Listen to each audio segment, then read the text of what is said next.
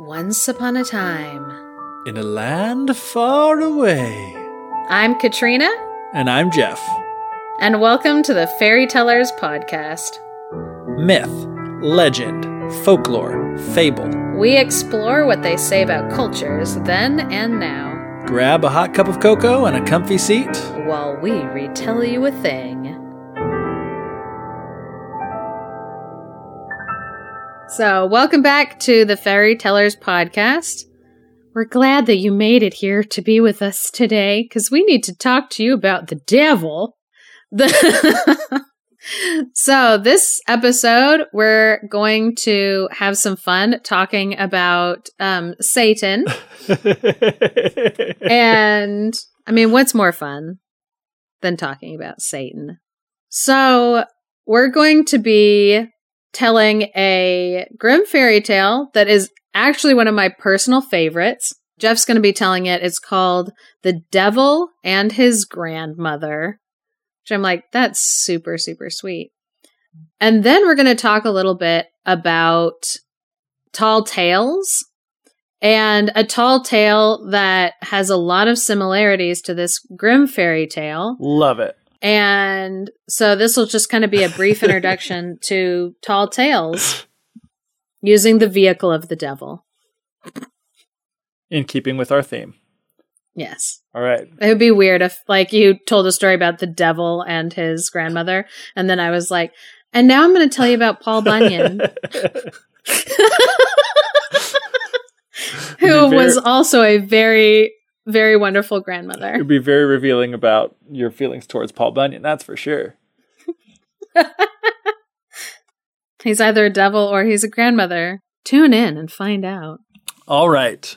So, back in the day, there was a great war, and the king had many, many soldiers.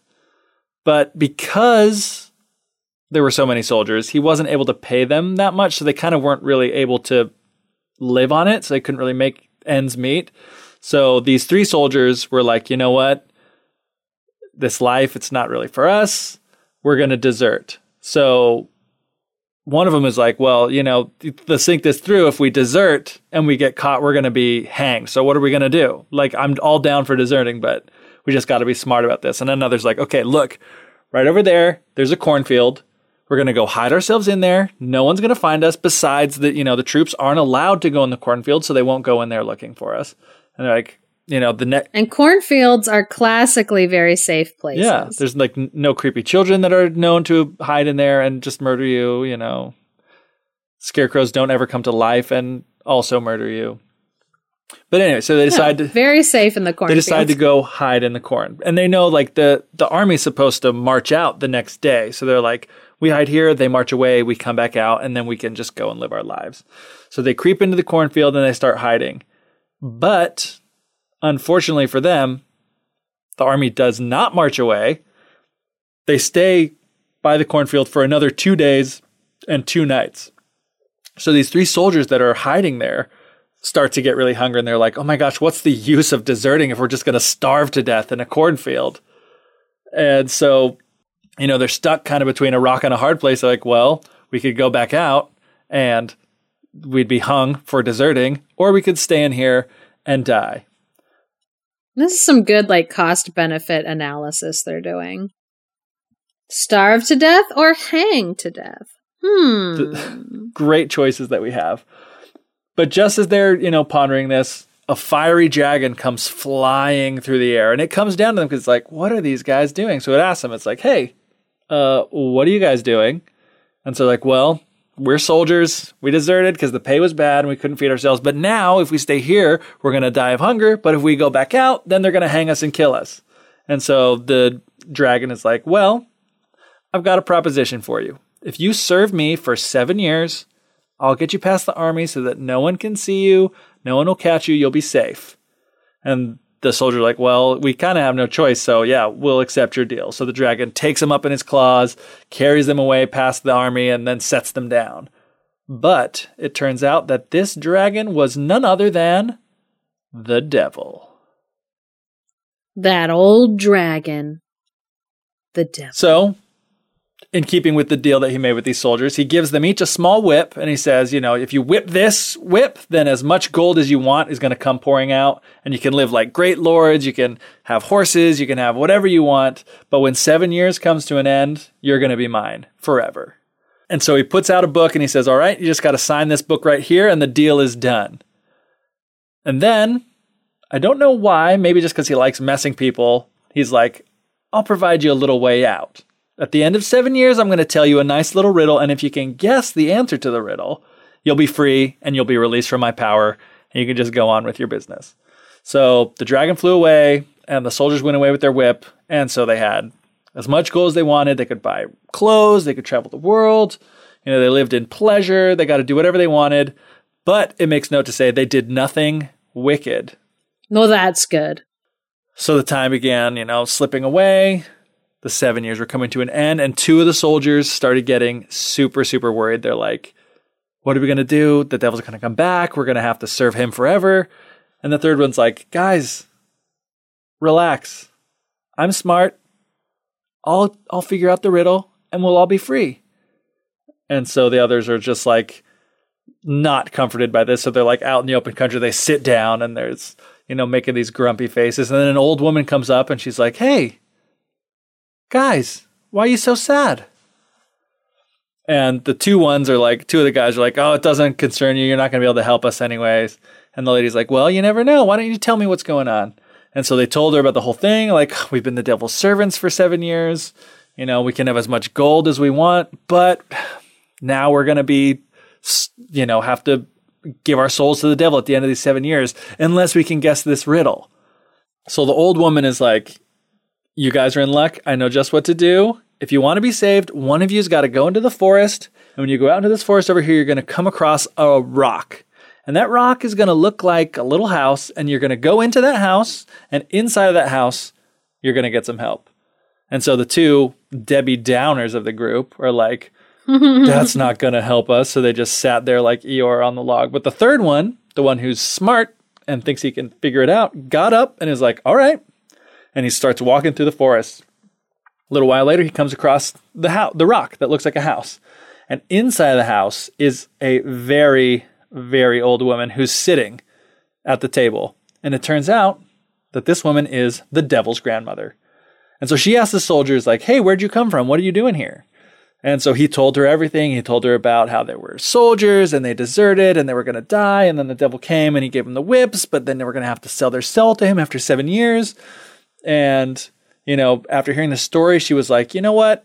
I feel bad for you. My grandson, he's doing this stuff all the time. Let me help you. He's always getting into shenanigans. He's always tricking people. Stealing people's souls. Selling them his souls. She's like, I'll help you. Here's what you're going to do.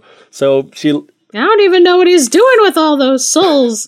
What are you doing with all those souls down there? So she lifts up this big stone that covers Sits in my basement.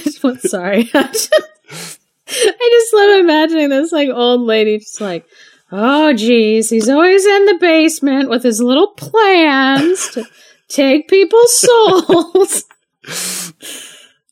So in order to help him, because she feels bad, she's like, lifts up a stone that covers up her cellar and she's like, hey, climb down into my cellar. He's going to come over for dinner and you'll be able to hear everything that we're talking about up here. So just sit down there, don't move. And when he comes, I'll ask him about the riddle. And you know what? I'm his grandmother. He tells me everything. So just, we'll get there. So at 12 o'clock at night, the dragon flies in and asks for his dinner, which, as any good grandmother does, gives him, lays a table and serves him up a lot of food. I know my grandma was like that. Oh, yeah. And my grandma was always just like, do you need more pie? Yeah. Do you need more pie? Do you need more pie? And I'm like, oh my gosh. I saw her wake up a dude, not a relative. It was like a friend of my cousin's or whatever. He was like on the couch and he was taking a nap and my grandma like poked him and he was like, what? And she's like, you need to eat some cake. And it's like, does he need to, Grandma? Yeah. Or like, what? But yeah, and my she's grandma like, would no, be like, we'd come over to her house and we'd have like just eaten. And she's like, oh, have you guys eaten? You need some dinner? It's like, no, that's okay. We just ate. And the next thing you know, she's like in the kitchen, like cooking something up and she feeds us. And we're like, eat it, and we're like stuffed. And then she's like, do you guys want some cookies? You want a dessert? And we're like, no, Grandma, we're so full. We've eaten so much food. And then she doesn't care what you say. Next thing you know, she's back in there like baking up a batch of cookies. It's like, that literally happened. Anyway. Yeah. And the devil's grandmother 100%. is no different. So she feeds him his food. And so he was happy. They're eating and drinking together. And so she's like, hey, what kind of day did you have? How many souls did you get? And he's like, well, today wasn't really a good day, but I got these 3 soldiers. Their souls are due to come to me. So I'm feeling pretty psyched about that. And the grandma's like, well, you never know. They may still get away. And he's like, ha, they're not going to get away. I'm just messing with them. I got them a riddle, but they're never going to be able to guess this riddle. And so the grandma's like, oh, yeah, There's actually an Aesop fable that you don't count your souls before they're snatched. Exactly. They may still get away, but the devil's like, I want people to know that that's not an Aesop fable. That was a joke off of an Aesop fable. But the devil's like, no, you know what? I got this in the bag. They're mine. I'm going to tell them a riddle, but they're never, ever going to be able to guess it. And she's like, oh, yeah? Well, what riddle is that? He's like, okay, I'll tell you. In the great North Sea lies a dead dogfish. That shall be your roast meat. And the rib of a whale shall be your silver spoon. And a hollow old horse's hoof shall be your wine glass. And it's like, I guess he's... That's not a riddle. It's like, I guess he's right. Like, they're never going to be able to guess that. But also, like, is that a riddle? And it's like, that's not what a riddle is, buddy. Someone needs to teach the devil what a riddle is. Someone needs... And it's probably his grandma should have been the one that taught him. So she's failed as an educator and as a grandmother. You need to raise this boy right. Anyway, in this case, it's going to work out in favor of our heroes. So we'll let it slide. Once the devil had gone to bed, the grandmother lifted up the stone and let the soldier out, which I was kind of afraid that the grandmother was going to turn, she's the devil's grandmother. I was afraid that she was going to have double tricked him. But oh yeah, for she sure. Didn't. She was a nice grandma. She was a nice old lady. So she let the soldier out and she's like, did you pay attention to everything? And he's like, yep, I know exactly what I got to do to save our souls. So he went out through the window and secretly snuck back through the forest, or sneaked if you want to be pedantic and correct. I don't. Which I don't. So he snuck through the forest and he told them that the devil, everything that happened. He went to the house and that he hid in the basement and that he heard the devil tell the grandmother the riddle. So they were all super excited. And this is my favorite part of the whole story. It says they're joyous and of good cheer. They took their whips and they started whipping so much gold out of these whips that it just started raining down and falling over the ground. So they're literally making it rain gold with their whips.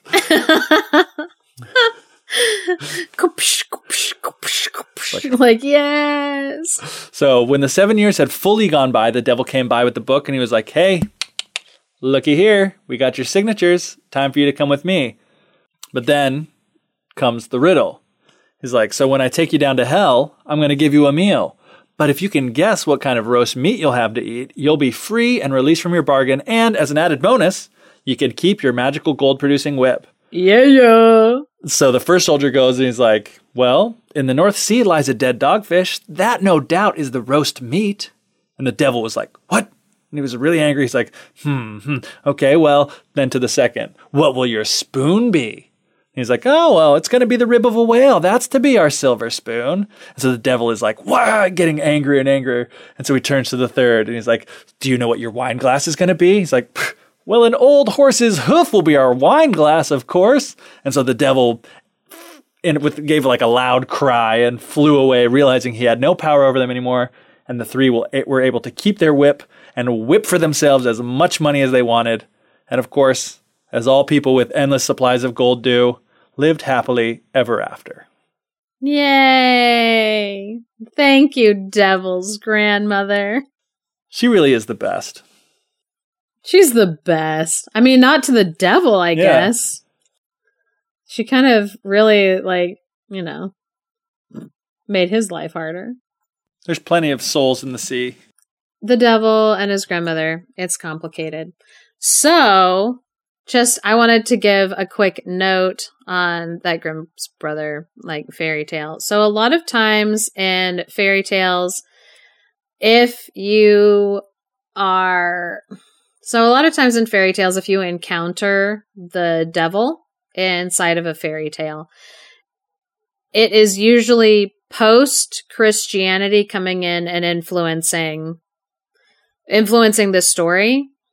And the story might have already existed before Christianity came in. And if that's the case, what people did was they, much like we talked about with like in the Mother Holly and Krampus episode, the Christianity will kind of take different characters and pull them out and add Christian ones to the story so that it kind of lines up with what's relevant to them and kind of what they want to give. And so since the devil is like a kind of a Christian mythology figure, either Satan or his minions or like demons and stuff like that, those are Christian mythology figures. What would usually happen is like the story would either have a much older pagan character, either like a trickster god or someone similar to that, a giant, sometimes even like a dragon. Yeah. So it's interesting that the story started off that he was a dragon and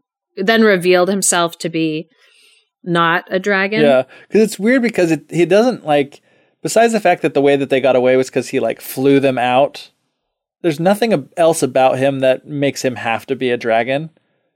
Like, they could have done some sort of magic to be in another way. He could have just been like some sort of like human-ish figure. You know what I mean? Like there's so many ways they could have done it. Yeah. So you could, in this he could have just like snapped his little devilly fingers and popped them into a different place. Exactly. Like this one, it does. I mean, it's interesting, but it does seem just really like they added in like a line like, oh yeah, and by the way, this dragon was the devil. And then left the rest the same, you know? Yeah.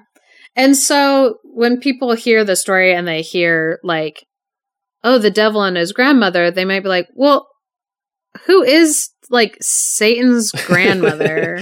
It's like, because there's not, even in Christian mythology, there's not a grandmother for the devil. Yeah, it's like we start going through our genealogy things. It's like, okay, you go up, you got like God, but it's like, well, who's older than that? Because that would be kind of the grandmother, right?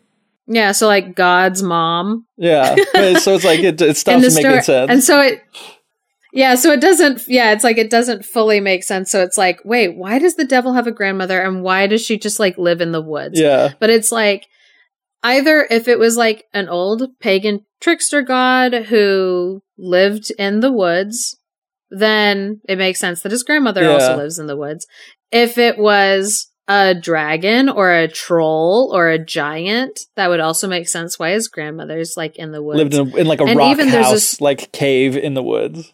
Yeah, and there's actually a story about a giant who the woman who lives in the giant's house helps a character in an English story called Jack and the Beanstalk. Oh, yeah.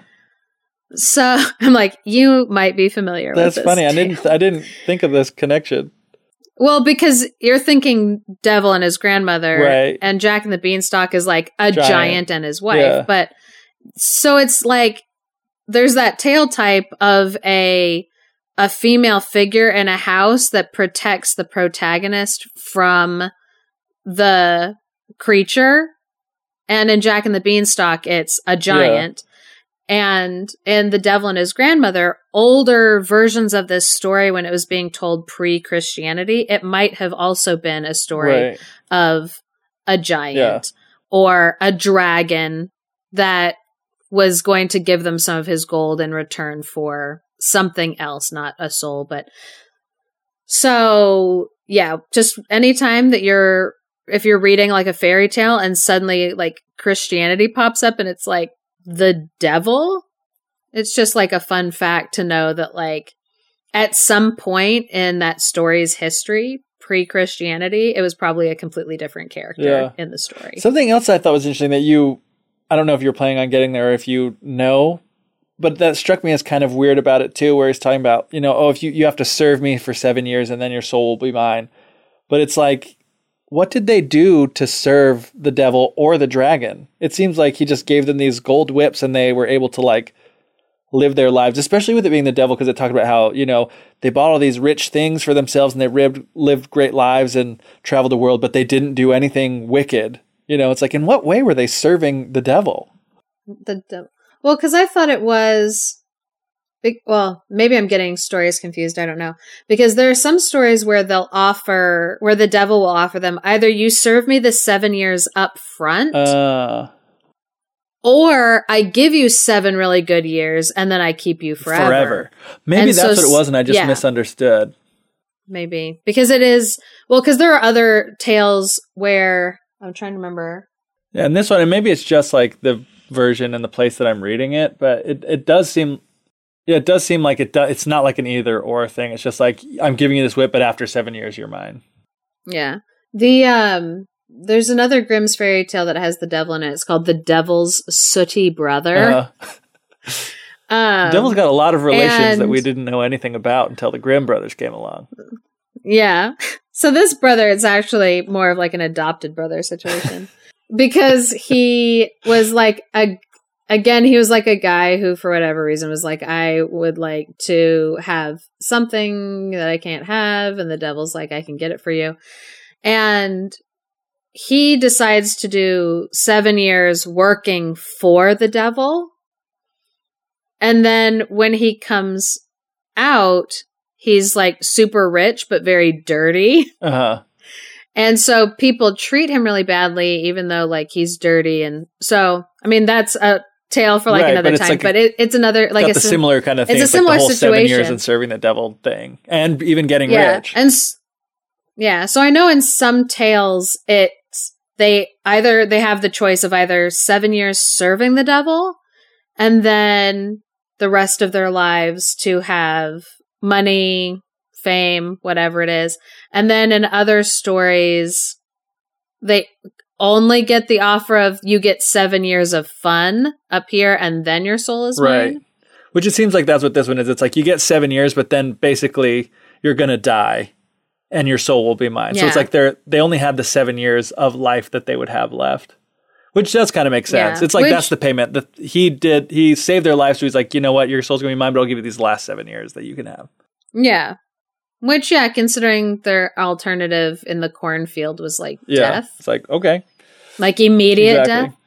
But then again, if they have any fear for their immortal souls. But I do like how in this story it makes a point to say, and they didn't do anything wicked.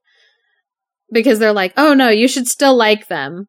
Or like, they're probably still good Christian protagonists that we should be cheering for, even if they do make deals with the devil. Because the other thing that I thought was kind of interesting about this story that seems a little different is like, normally in stories where people are making a deal with the devil, like the devil wins. Yes. But in this one, they win. Like they actually defeat him. It's like, you're never going to, in most stories, it's kind of like, the person that tries to make a deal with the devil and is going to try to trick the devil. It's like, the devil's like the king of all tricksters, so he's going to out-trick you no matter what you try. But in this one, they like legitimately got away with it. Yeah. So, which surprised me and I thought was interesting. So a lot of tales, and I don't know if this is true across the board or not, but it's more of like this modern reoccurring theme that if you make deals with the devil, then like you're going to have to pay for it, like eventually. Yeah. And that's again, like kind of that strengthening of that Christian moral, Christian values system. Right.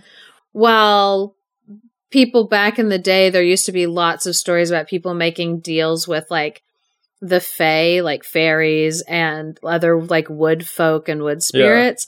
Yeah. And then the hero would always find some way to like wiggle out of it.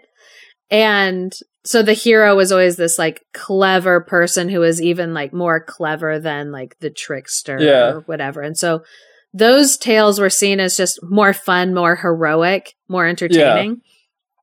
As opposed to the ones that were very much like, well, when you make deals with the devil, I don't know what you expected. Yeah. Because lectures are fun, but... But this story, I really like this story. It's probably my favorite Grimm fairy tale that I've read. Oh, yeah. Just because there's like Just because I don't know, there's just so many fun elements. Like even the element of the dragon and like the gold whips. Yeah, it's a super fun one. I just I want there to be some like buddy comedy movie, and it's like the devil and like his grandmother, and she like loves him and is rooting for him, but like also at the same time her like sweetness always like undermines what he's like trying to do.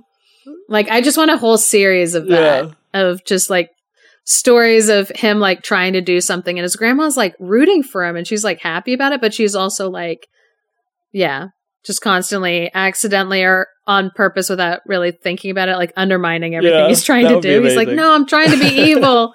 And she was like, well, but you, maybe we should give him cookies and then kill him. And it's like, grandma, like, so yeah, that's why this one is like one of my favorites. It like, I don't know, it just tickles me to no end that like to imagine the devil with like a grandmother. That she, like, loves him unconditionally, even if he's, like, making these, like, just bad choices. So, yeah, it's a fun one. Are you getting your kicks on Route 66? If you're passing by the Petrified Forest, make sure to stop in Joseph City on Thursday, Friday, or Saturday for Mr. G's Pizza. Ask for Andy, and if he's there, let him know that he can run from the law, but he can't run from the eyes of Zeus. Grab a slice or a whole pie to go, or enjoy Mr. G's Pizza in the back room, which features theater seats and movies perfect for the whole family. Mr. G's Pizza, the only restaurant in town, worth going to. So, in our Sleepy Hollow episode, we actually talked a little bit about how fairy tale elements and even pagan mythology elements from Europe made their way over to America and influenced the story, The Legend of Sleepy Hollow, and have influenced lots of different tales. Right. And so it was interesting to me because this episode, when Geoff and I had first talked about kind of what we should do for what we could cover in January, we had thought about like, oh, well, we haven't done any tall tales yet. It'd be interesting, to maybe do an episode on tall tales. And then when I was researching, I found a story that it reminded me a lot of the devil and his grandmother. And I was like, no, we're going to make a devil episode instead. Because, yeah, I just absolutely love people making deals with the devil, I guess. That's like my favorite thing. Unfortunately, this story, this tall tale, it does not include a beautiful grandmother character. So what is even the point then? It's a loss. I know, it's a huge loss for the community. So anyway, quick recap. So tall tales are stories that are presented as real, and they have elements in them that are very fantastical, so that it's kind of clear that they're not real, but they're being told as if like this is the 100% truth that I'm telling you. Yeah. A lot of them involve real people, which adds to the element that like, wait, is this story real? But it doesn't have to include real Abraham people. Lincoln was a real person. Are you telling me that he actually hunted and killed vampires on the side? Absolutely, yes. Okay. It's a completely real and true story. He was a man of many talents. So anyway, yeah. So tall tales, they're presented as fact that they really happened. And sometimes they do include real people or real historical events. Like Davy Crockett. He's a real person. He really fought in the Alamo. He was a real person. But there are a lot of tall tales about him and his life when, like, really he is a person. Like, didn't kill a bear when he was only 3. Right. That's not real. Something that's really fascinating about this genre is that the audience seems mostly aware that the story that they're hearing isn't real, but they are actively choosing to suspend their disbelief for the sake of just enjoying the story. Yeah. like when they were hearing these tall tales, they like knew that, because it's even if you think about like fish stories, like, you know that probably your grandpa didn't almost get like eaten by a ghost bear in the middle of the woods while he was hunting like a giant fish. But like, you don't want to really hear his boring hunting stories. You want to hear about him getting attacked by a ghost bear. Yeah. Like, that's what is interesting. And so there is this kind of, with tall tales, there's this kind of like mutual understanding between the storyteller and the audience that the story isn't real, but it's being enjoyed because it's not real. Yeah. And I love that. Well, it reminds me of like one of my favorite movies ever, which is Big Fish. Big Fish? Yeah. Which, I mean, obviously is a play on that whole idea with the title of it being Big Fish. But it's just like, the dad is telling stories about his life that are true, but he's telling it in a way that's like, just makes it way more fun. Yeah. But it irritates his son because his son wants like absolute the facts. Truth. He wants he wants to hear facts, and he's like irritated. And so since the son in that movie wasn't willing to suspend his disbelief to just enjoy the story, he felt lied to, and he felt like his dad was like a fake and a liar. Yeah.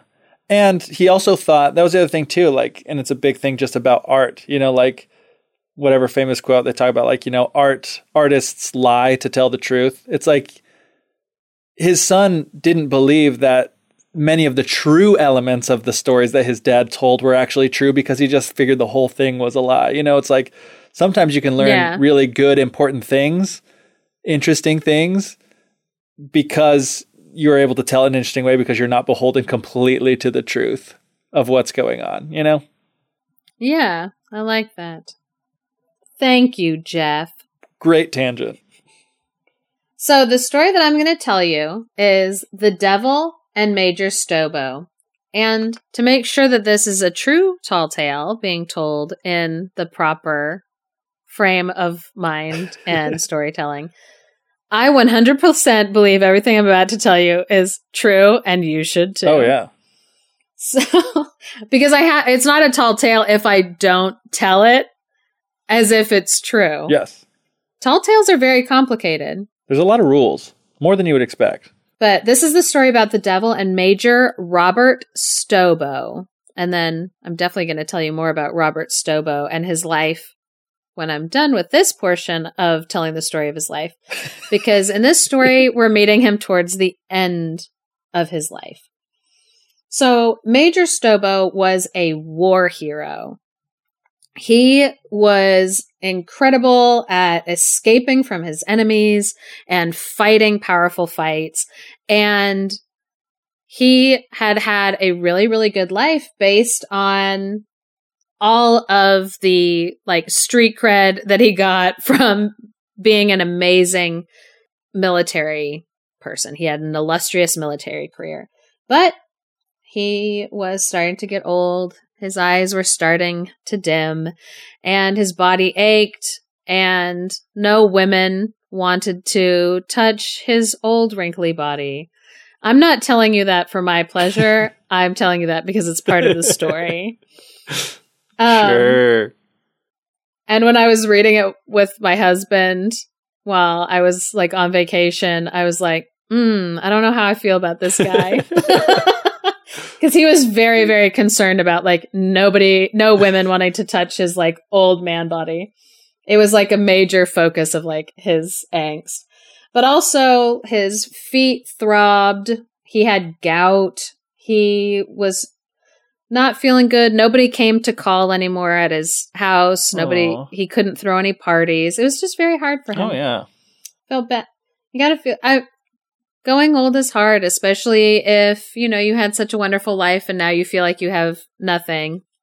But apparently the only woman in his house was the cook, and she was very ugly, and that was a hardship for him. Again, he as a person was feeling these things. So, and I don't know if I mentioned the war that Major Robert Stobo was in was the Revolutionary War. No, you didn't, but I was wondering. So, Yeah, I'm like, let me place that in. It does, because for some reason I went straight to Civil War, but it does put a whole new, view on the whole thing to know it was a Revolutionary War. Yeah. So he was grumbling to himself one evening, "Old age be damned, I'd sell my soul to the devil to be rid of this confounded gout, to be able to do some inappropriate things to a woman." I won't go into them. He does, and that's his own personal business. But he does call her a saucy wench. So that's for your pleasure to know. And also he just had this long list of like, he wants to have parties again. He wants to be able to hook up with women. He wants to be respected by kind of these new, younger, up and coming military officers. So no sooner had he said these things that the devil popped up.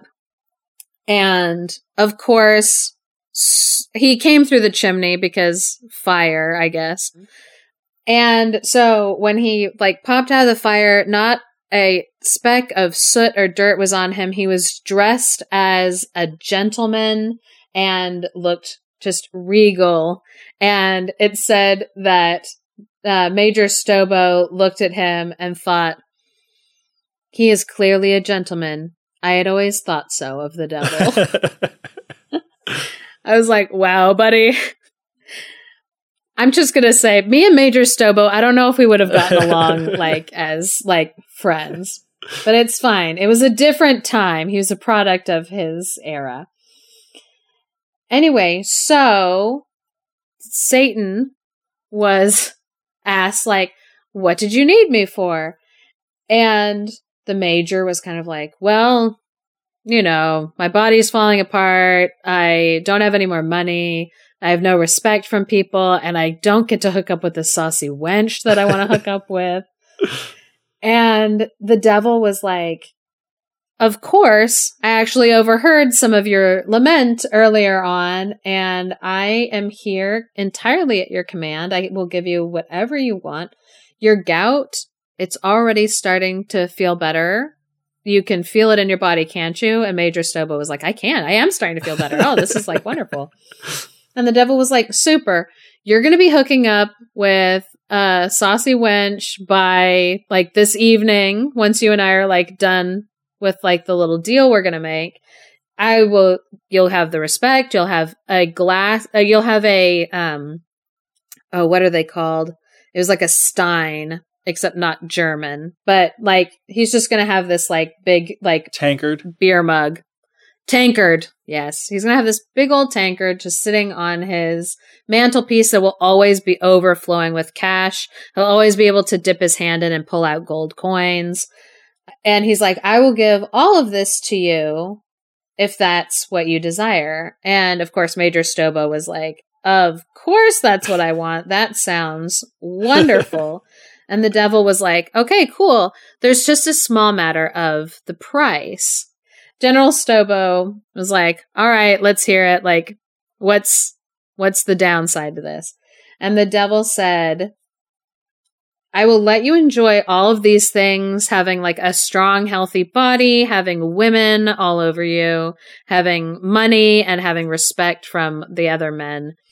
So Major Stobo was like, "Okay, what are the conditions for me getting all of this stuff? The women, the money, the respect, all of it." And the devil was like, "Well, I have a piece of parchment here, a document for you to peruse over the agreements. All you and I need to agree on is the time, like how much time you have left, and then for you to sign it. Shall we say 3 years' time you'll repay me?" And Major Stobo was like, "Can we make it 7? And Satan was like, "Of course, 7 years and then repayment will be due. I just need you to sign the document." And so Major Stobo was like, "Well, I'm an old man and my eyes are very bad." He was like, "I need to go into my study so that I can get my spectacles so I can make sure to get a good look at the document so I understand all the terms and conditions. And also I left my wax seal in there and so that I can make it official with my official seal. And the devil was like, of course, like, go and look and sign. And so Major Stobo got up and he took the document into his study where he closed the door. So the devil was like outside. And he sat down and he looked over the document and it said, for services rendered, Major Robert Stobo hereby bequeaths his body and soul to myself, this promissory note to fall due 7 years from signing.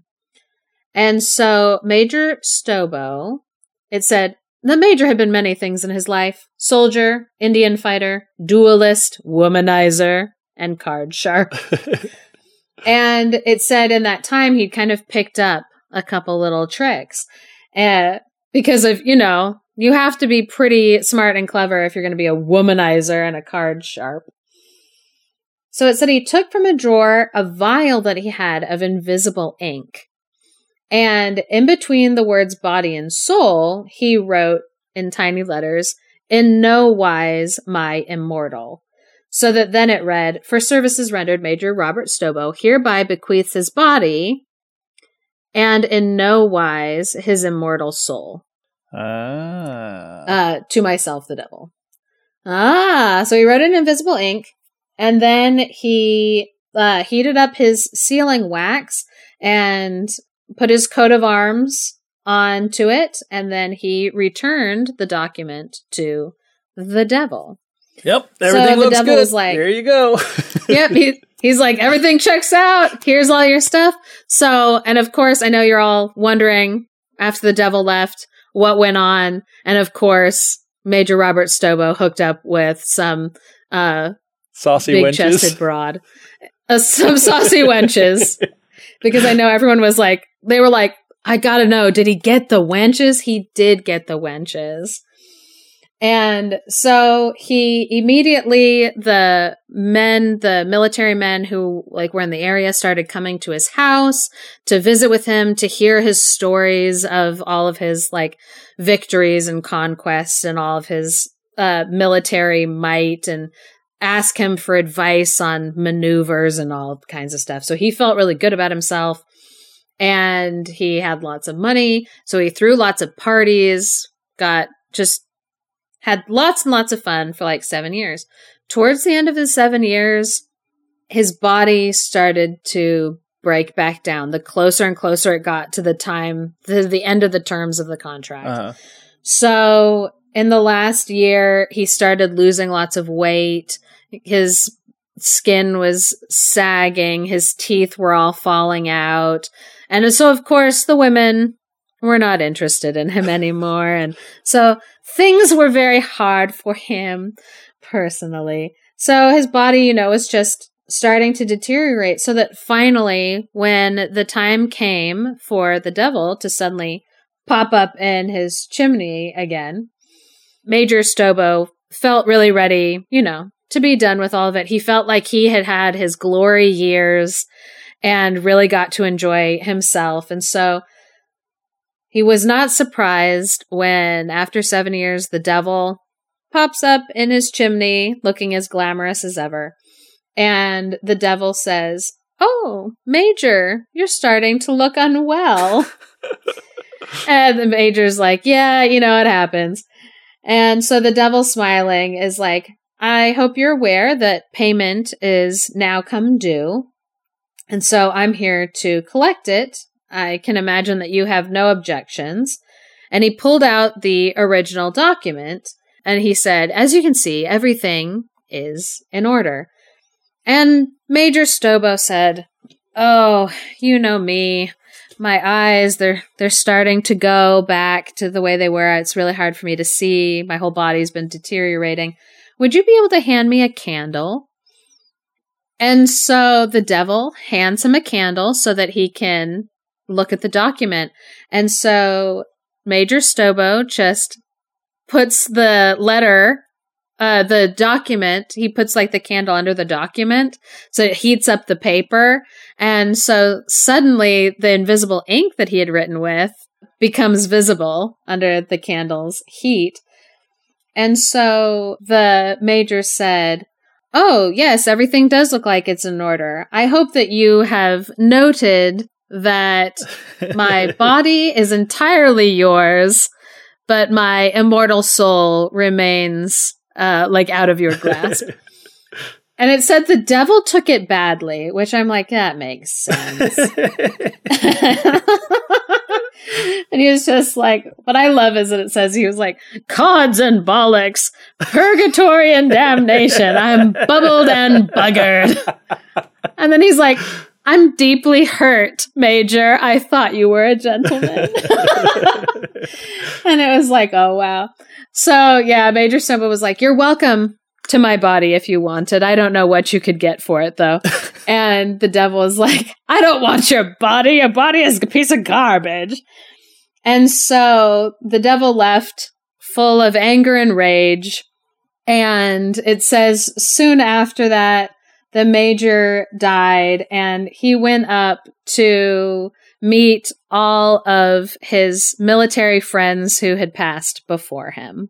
Aww. So that is the true story of Major Robert Stobo's life.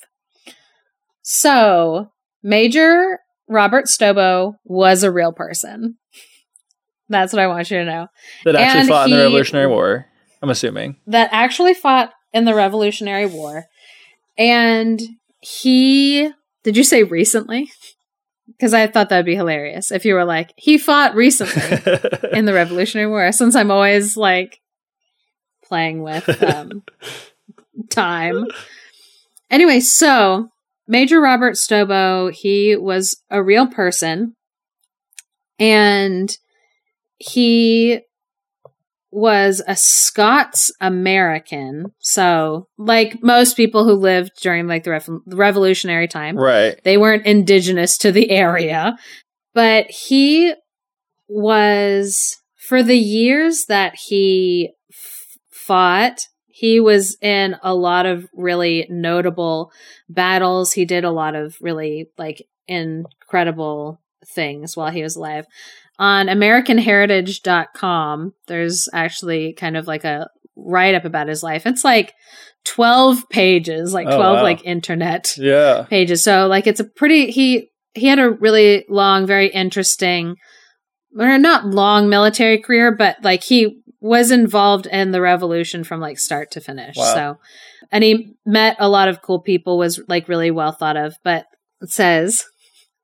Captain Robert Stobo, because he started off as a captain, he later became a major, just so that people aren't confused. He enters the pages of history on horseback at the head of a company of provincial Virginian troops marching as reinforcements into Colonel George Washington's encampment on the western border. So he started his like career working for George Washington when George Washington was like leading the military. Wow. So Captain Robert Stobo departs 7 years later after a career in which he distinguished himself in the battle that opened one of the longest and bloodiest wars of the 18th century. He was turned over to the enemy as a hostage for promises that would not be fulfilled. He wrote a letter that made him an international figure. He was sentenced to have his head cut off.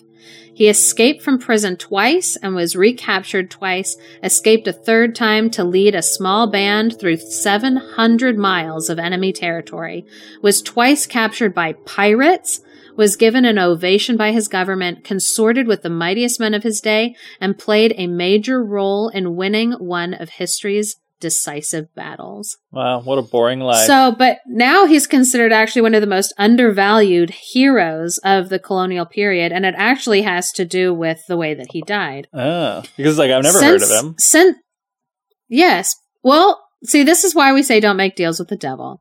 Because he sold his soul to the devil, and so now history does not look kindly on him. Because I told you a true story, Geoff. Yeah. That was truly and really how he died. No, actually, the way that he died, it's a lot sadder. The story I told you is much better.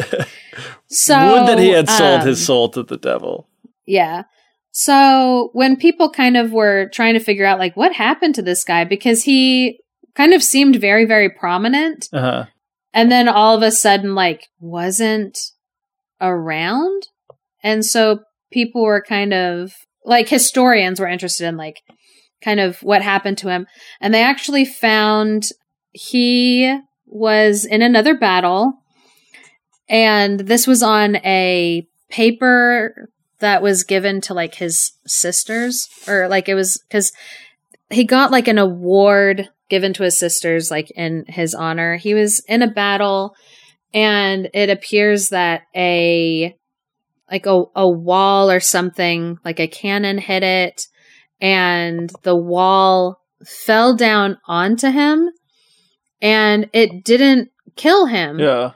But he was severely wounded to the point that, like, he was never physically capable of really doing the work that he had loved doing. Right. And which was like having this illustrious career, being this like amazing hero, like escaping from pirates and like escaping from prison after being sentenced to death. And like, so all this stuff. And then it's not even that he got killed in battle. It's that he got wounded so much in battle that he was alive. Oh, man. But suffering. Oh, geez. And so inside of like kind of this award that was given to his sisters, it thanked him for his service and like their family's like sacrifice to the war efforts and stuff like that. But he wasn't dead. So people were like, well, but what happened to him?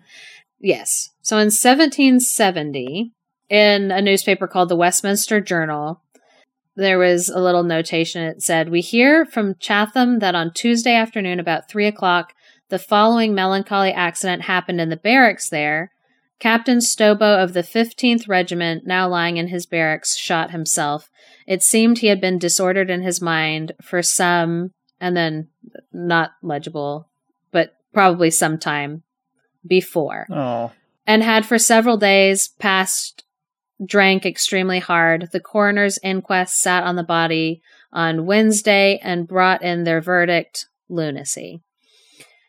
And so, super sad, real story of what happened with him. Yeah. That he couldn't perform the duties that he needed to.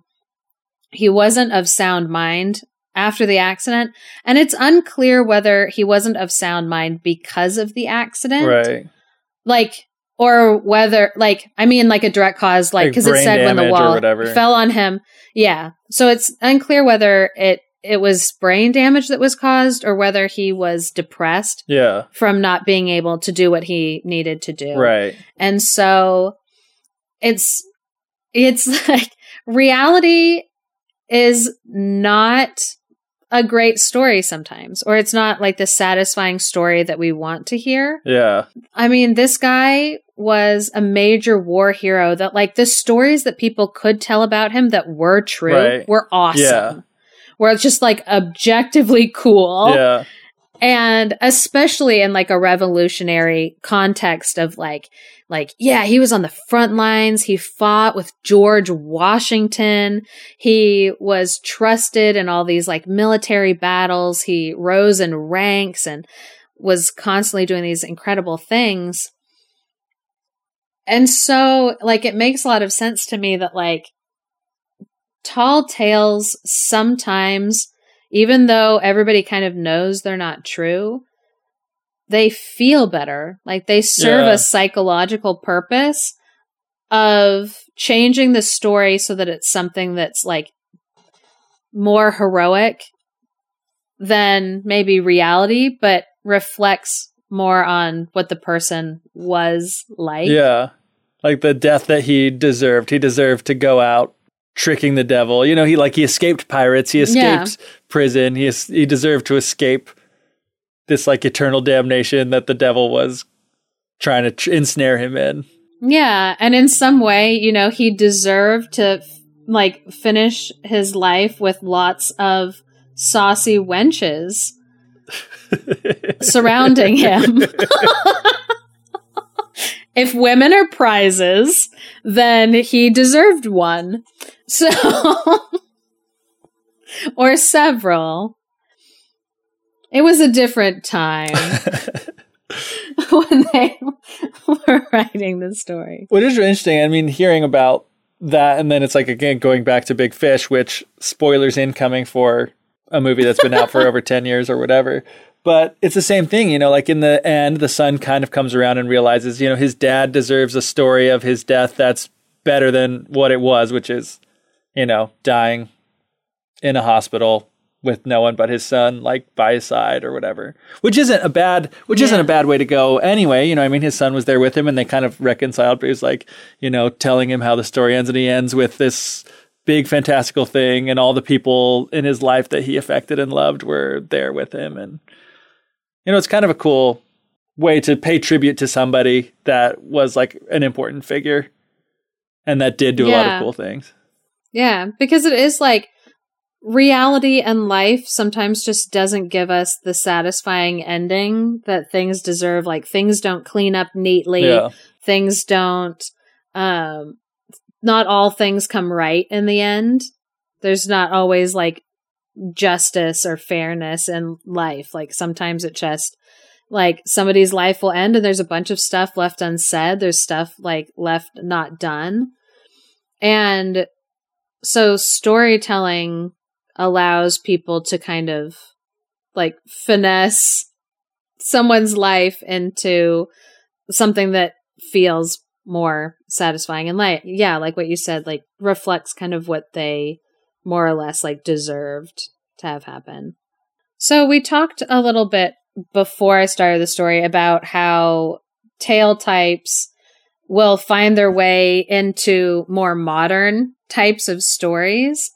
And just like, you know, the story that Geoff told, that's the devil and his grandmother, where, you know, we've got this like tale where there's this devil and a soldier who is like trying to trick the devil into giving him like a better life.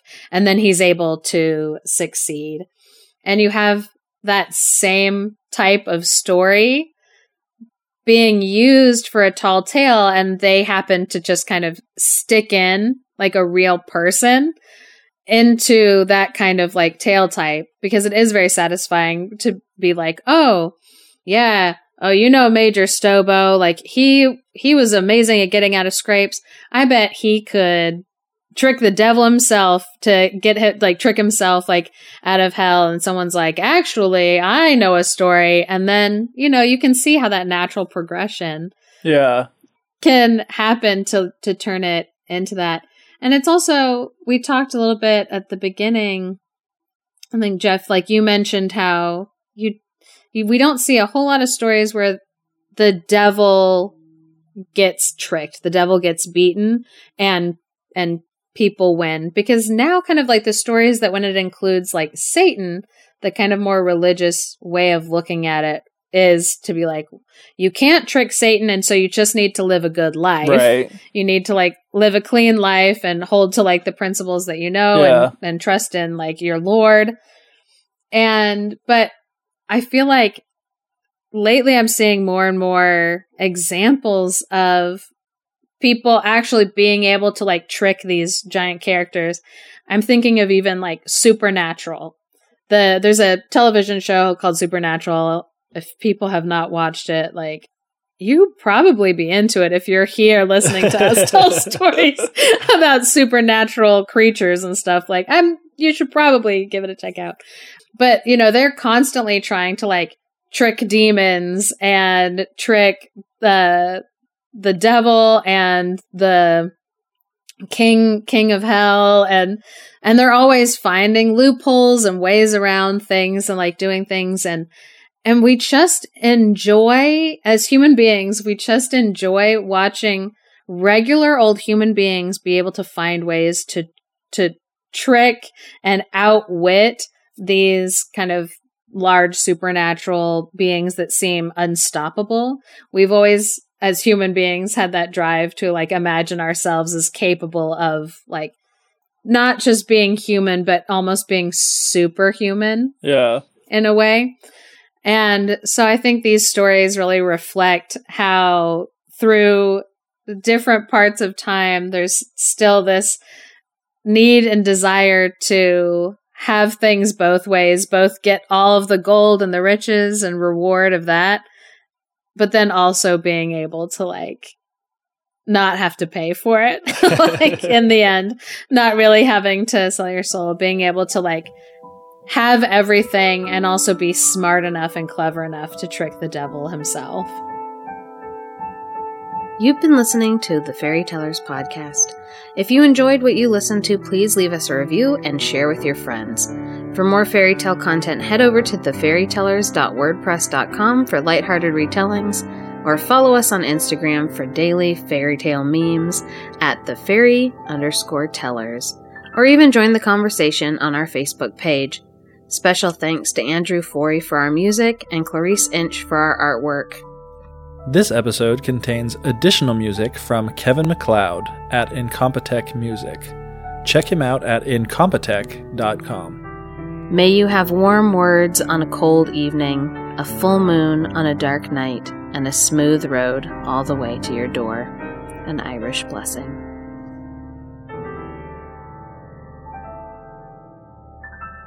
It is time to talk about the devil. We're glad that we have you here so that we can talk to you about the devil. We're glad that you made it here to be with us today because we need to talk to you about the devil. Satan. I love using the devil as a vehicle for discussion. Thanks, Satan. There's just going to be a bunch of audio clips of me doing weird voices. Just. Oh, gosh. And now my Alexa's like, did you say something to me? Now calling Satan. That's the joke I was about to make.